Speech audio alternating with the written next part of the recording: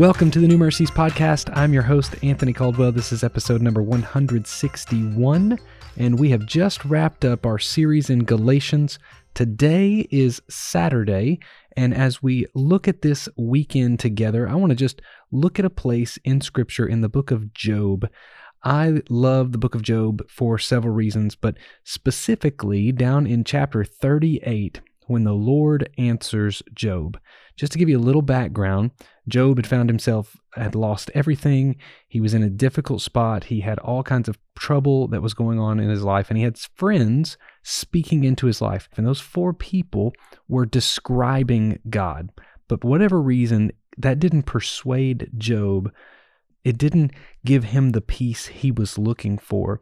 So God does something in chapter 38, and he answers Job. He actually calls out to him.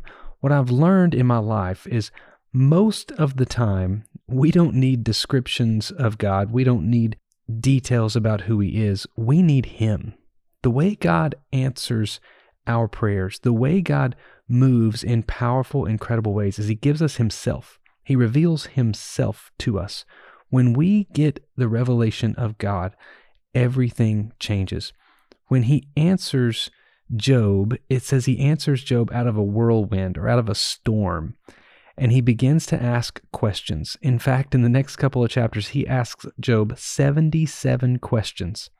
Then he sprinkles in a little bit of explanation and maybe some more content within those questions. It's brilliant. It's beautiful. It's amazing. It's a lot about nature, a lot about creation. The first section, God basically asks Job, can you explain my creation? It goes through question after question after question. Can you explain any of this? Surely you were there when it happened. Surely you know how all of this worked and how it's measured. You explain this to me. Then the next section, he talks about, can you even oversee the creation that I've got? He talks about animals that are giving birth in the mountains that Job never even thought about. He's talking about different things all across the planet, within the sea and on the land and in the air. He's talking about all of these wild things that Job had no idea. He can't oversee any of it. And then the last section of this conversation with God, he asks if he can subdue it. He says, can you subdue this creation, Job? Can you take care of all of this and have it under your authority? Can you do any of that? He asks 77 questions. He gives a commentary throughout as he's speaking to Job. Most of the time, when I need a connection with God, I will go to Job 38 and I'll start reading.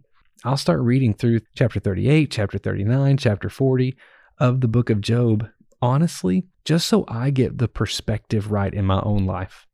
Listen to this a little bit in verse number 4 of chapter 38. Where were you when I laid the foundation of the earth? Tell me if you have understanding.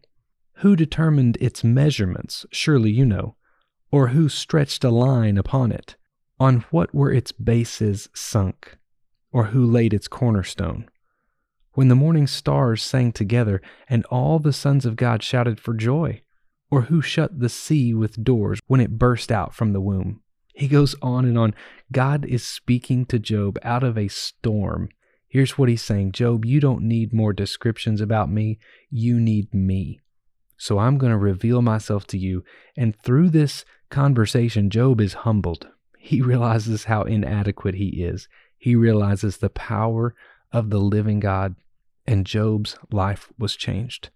It's a beautiful story. It's very humbling. When you need an encounter with God, I encourage you to go and read Job 38, 39, and 40. Just look at these words as God is asking Job questions. He's just asking him questions. But those questions reveal how powerful and amazing this God is. Today, know that God is powerful. Know that he's wise. Know that he has ultimate authority. Whatever you're going through, you don't need more understanding. You need the God of understanding to meet with you. You need an encounter with God. That's all you need. When you get that, your life will be restored and you will be changed forever. This transformation happens.